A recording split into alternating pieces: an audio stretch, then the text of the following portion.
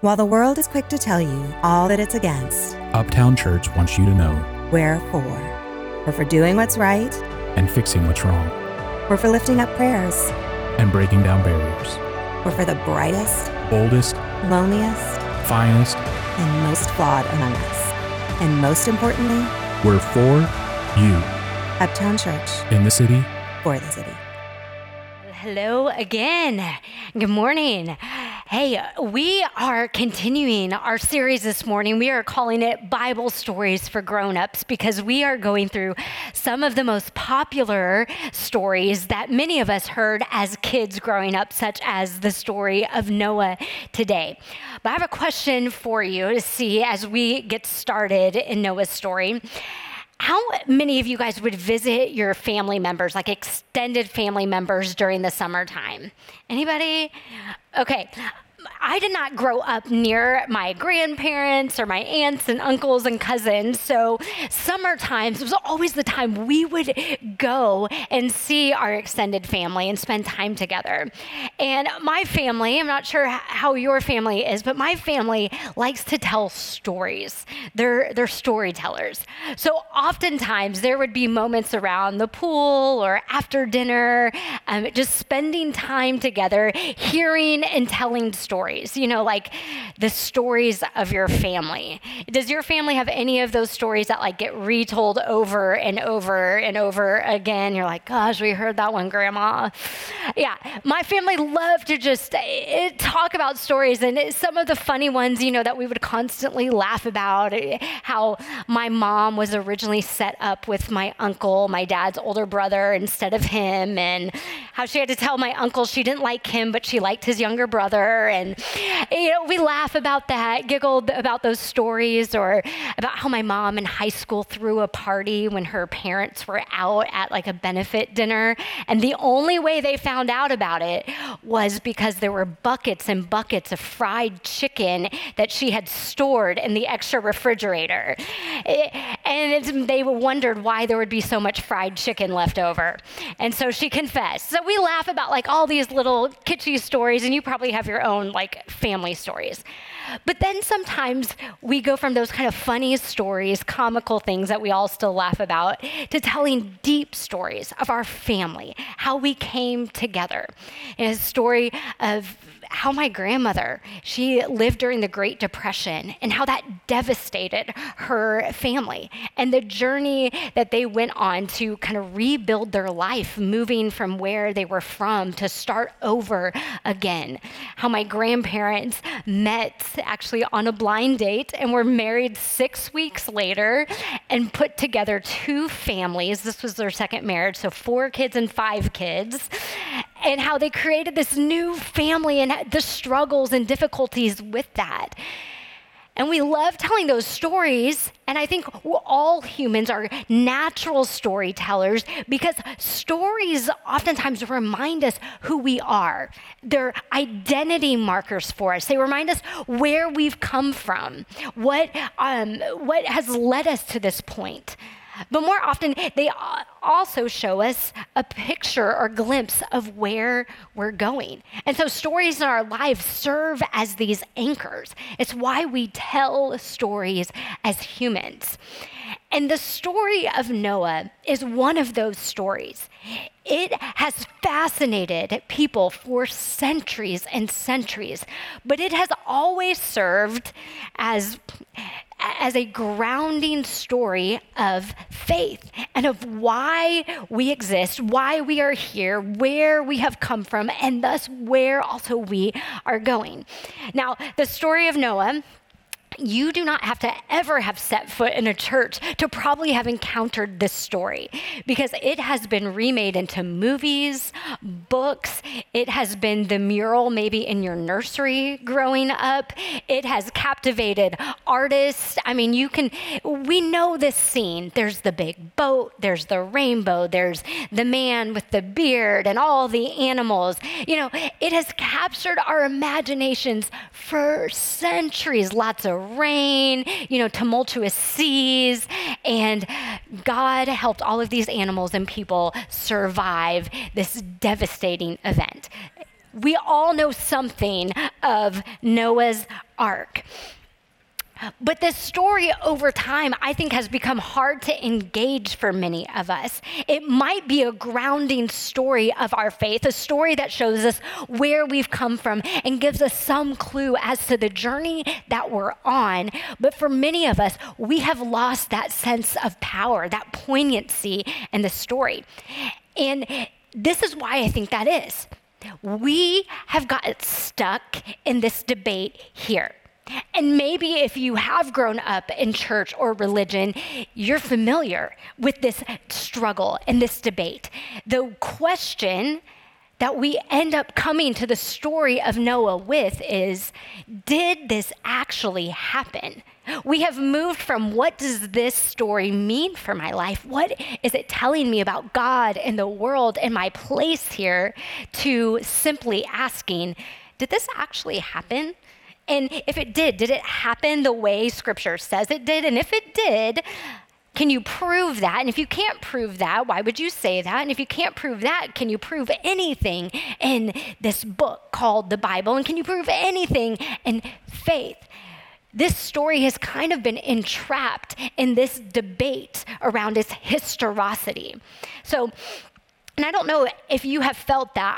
I grew up in a family who I was taught to believe that this story was historically accurate. Like, went to the creation museums. If you don't know what that is, I'll tell you after church. Because this story was also tied, it wasn't isolated to just what happened in a boat in an ark during some massive flood. The story was also tied to the creation of the world and the way in which many religious people and Christians especially viewed the way God had brought about all things into existence. So it's kind of this, for many people, this linchpin story that if you don't believe this thing is historical, then all the dominoes fall from there. But I don't think that's quite the best way to look at this story.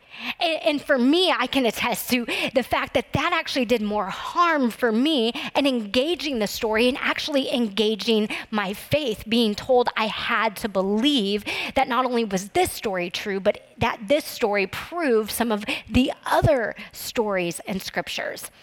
And maybe you can relate to that tension. Noah's Ark kind of has become the litmus test in some religious circles for if you are actually religious or faithful to your religion, your Christianity, or not. But I don't think when we do that, I don't think that leads us into deeper faithfulness as so many well-meaning people think it does. Because the people who tell us those things are not, most of the time, not doing so from a place of ill will towards faith or towards us. It's out of respect, honestly, I believe, and more good-natured and wanting us to take seriously what the Bible means for us today and how it can shape our lives. However, when we get into this stilted literalism of if this story happened the way it says it did or at all, and get stuck in those details, we often miss the point of the story. You can believe this story actually happened exactly like it says in Scripture and completely miss the whole reason this story has captured the imaginations and hearts of people for centuries and centuries and centuries. So I don't know where you are with the Noah story, with a flood and animals and God rescuing people in an ark and 40 days of rain or not. Maybe you do believe it is historical. But if you don't, here's your out. You don't have to. You don't have to believe this story actually historically happened for it to have meaning. And in fact, even if you do believe the story historically happened, I'm going to ask you to maybe consider and look at it as a story.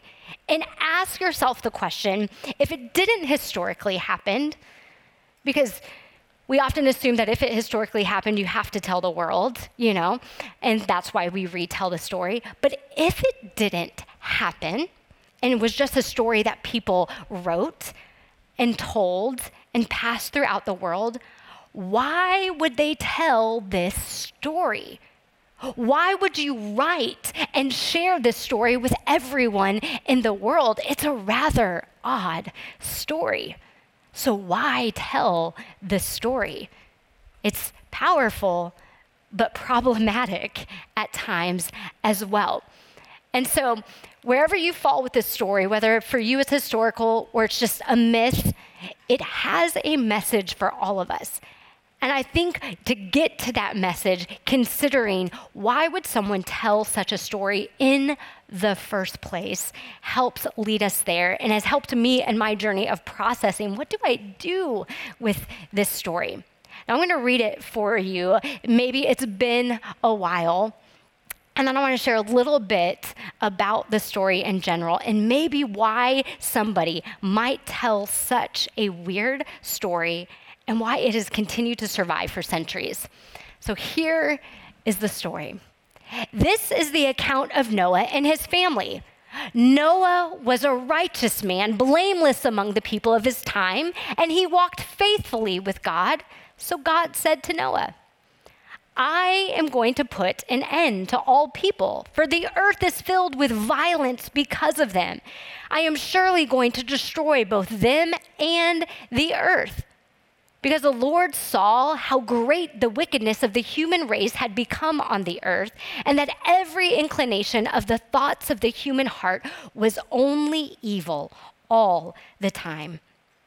The Lord began to regret that he had made human beings on the earth, and his heart was deeply troubled. But Noah found favor in the eyes of the Lord. But the Lord said to Noah, make yourself an ark, and I will establish my covenant with you, and you will enter the ark, and you and your sons and your wife and your sons' wives with you. You are to bring into the ark 2 of all living creatures, male and female, to keep them alive with you. And Noah did all that the Lord commanded him. And Noah was 600 years old when the flood waters came on the earth. The waters flooded the earth for 150 days. But God remembered Noah and all the wild animals and the livestock that were with him in the ark. And he sent a wind over the earth, and the waters receded. Now the springs of the deep and the floodgates of the heavens had been closed, and the rain stopped falling from the sky, and the water receded steadily from the earth. At the end of the 150 days, the water had gone down. So Noah came out with his sons and his wives and his sons' wives, all the animals and all the creatures that move along the ground and all the birds. Everything that moves on land came out of the ark, one kind after another. Then Noah built an altar to the Lord. Then God said to Noah and to his sons with him, I now establish my covenant with you and with your descendants after you, and with every living creature that was with you, the birds, the livestock, and all the wild animals, all those that came out of the ark with you, every living creature on earth. I will establish my covenant with you. Never again will all life be destroyed by the waters of a flood. Never again will there be a flood to destroy the earth. And then God said, this is the sign of the covenant that I am making between me and you and every living creature, a covenant for all generations to come. I have set my rainbow in the clouds, and it will be a sign of the covenant. Whenever I bring clouds over the earth and the rainbow appears in the clouds, I will remember my covenant. Never again will the waters become a flood to destroy all of life. There's the story, the end. You may go home now. No, this story, maybe for you, that's the first time you've read it in a long time since you were a kid. Maybe you are thinking like I did when I started going back over the story a few months ago. I forgot about that. Oh, yeah. Oh, man, that's kind of strange. If this didn't actually happen and someone had to tell us about it or felt the need to tell us about it because it was simply historical, if it was a story that the ancient Hebrew people passed on, wrote, and shared, why did they tell it? It's an interesting, captivating story, but nothing from just that reading strikes many of us at first reading, right? Other than its strangeness. Here's the deal with this story. And maybe you've heard this because I remember first hearing this in college. Joy, did you know that there are plenty of flood stories? That the one in Genesis is not the only flood story out in the world? I was told that by well-meaning college peers and a few professors to remind me that my faith at this point in my life was becoming irrelevant, that the stories of Jesus and the stories especially of floods didn't have any import into my real, practical, everyday life. They were just the stuff I was given or maybe brainwashed as a kid, because Joy, there are plenty of stories that tell the exact same tale as this one. From the Sumerians, the Babylonians, the African cultures throughout all centuries have been telling stories of great floods, and they sound almost identical to this story. So your biblical story must not really be true, first off. And second off, if they're going to tell a story, they just ripped off another one. And I remember thinking that, like, gosh, why would we tell this story if everyone else has told it already? And does it take away from this story that we have? But one thing that we see throughout Scripture, especially, and becomes most apparent in this Noah story, is that even if there are other stories like this out in the world that are similar, the few things that make this story different make all of the difference and tell the world a completely different story about God. See, all the other flood stories that exist out there were to explain oftentimes why there were such things as floods and rain and tumultuous storms. So they served that purpose just to help people understand what was going on in the world and the lack of meteorology and science at that time.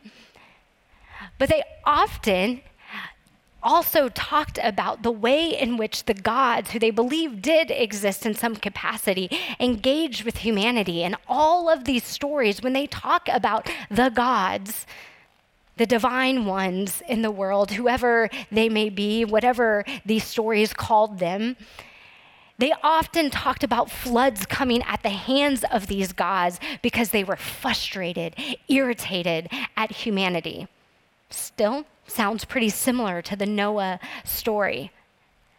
But what starts to become different is that these gods aren't saddened by the violence like we hear and read of the Hebrew God. They're not saddened by the state of the world. They're annoyed by people. And see, in their accounts, humans were just created to be the slaves and workers of the gods and achieve their ends. And here, people are getting on their nerves, basically. But in the story of Noah, you see a God heartbroken at the violence against others, that this was not the image of the world in which I created, that it is descending into darkness and violence and brokenness against people, discrimination, hatred. That's not the world I made. You can almost hear God. I didn't make it to be this way. That wasn't the plan. And so you have a God who created a beautiful, life-giving world, frustrated that people have chosen another way. That's different.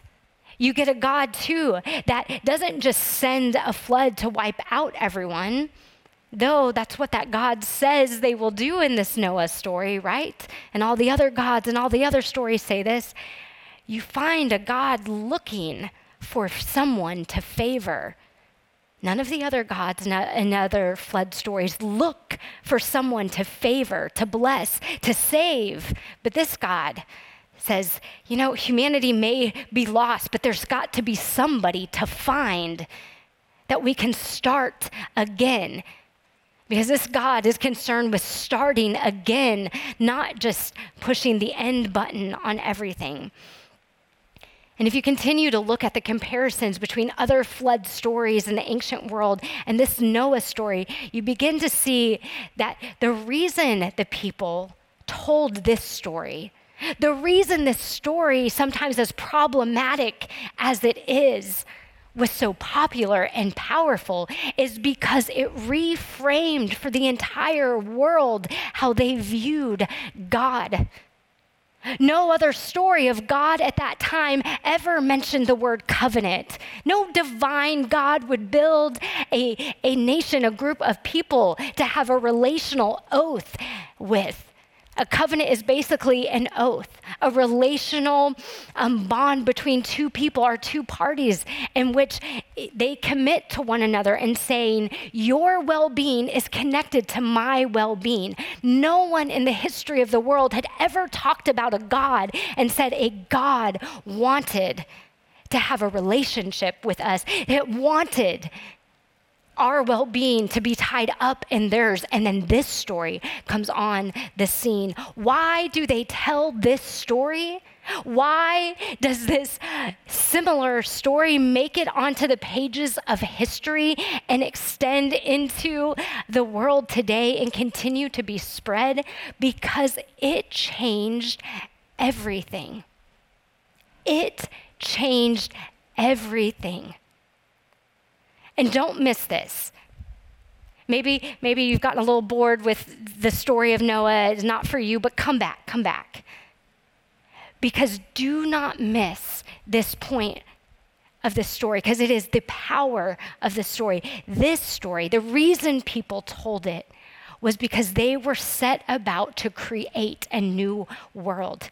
They were telling you and I, the God of this group of people, this God that has entered the world stage in creating humanity, is saddened by anything that takes away from the goodness of creation, but that God will work toward making it new.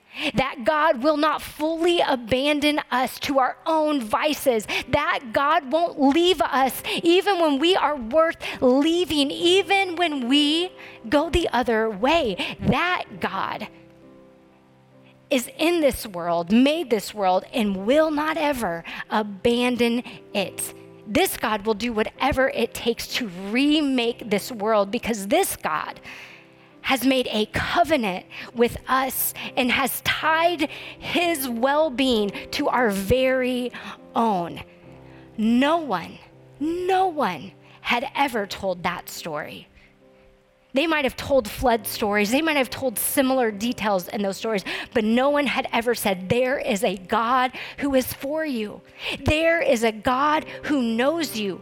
There is a God that will do whatever it takes to find favor with you and to partner with you and humanity and making this world like God initially imagined it to be. What to you and I feels like sometimes a barbaric or primitive story was a radically progressive story hundreds and thousands of years ago, because for the first time ever in this story, it was declared to the world that guess what? God's not against you. God is not out to get you. God is for you. And the incredible thing is that God in this story says, not only will I make my covenant with you, but he tells Noah and his family, this will be the sign. He says, whenever you see a rainbow in the sky, in the clouds, this will be your reminder that I have committed myself to your well-being and to the well-being and flourishing of all people and things. This will be my reminder of the people you are supposed to be, because this is the God that I am. What we find in Scripture, and it has become so fascinating to me, is that actually the Hebrew word from which we get rainbow, actually it talks about a bow and arrow. It's the word for an archer's bow. And many commentators have said that that is such a powerful sign, because what God has done by saying, I have put my bow in the sky, is laid down his weapon. He's taken retaliation off the table because the rainbow looks like an upside down archer's bow. So the arrow then would not be pointed at humanity, but would be pointed at God. An artist did a rendering to display this. And I love that because isn't that the story of God? That God is for us so much. God is for us even at God's own expense. God takes getting us back off the table. God says, I will come after you even if it hurts me.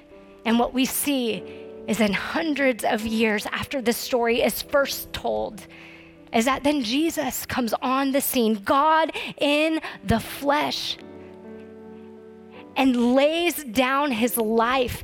His life is taken at the violence of humanity, the very violence that God in the beginning of the story is disheartened by.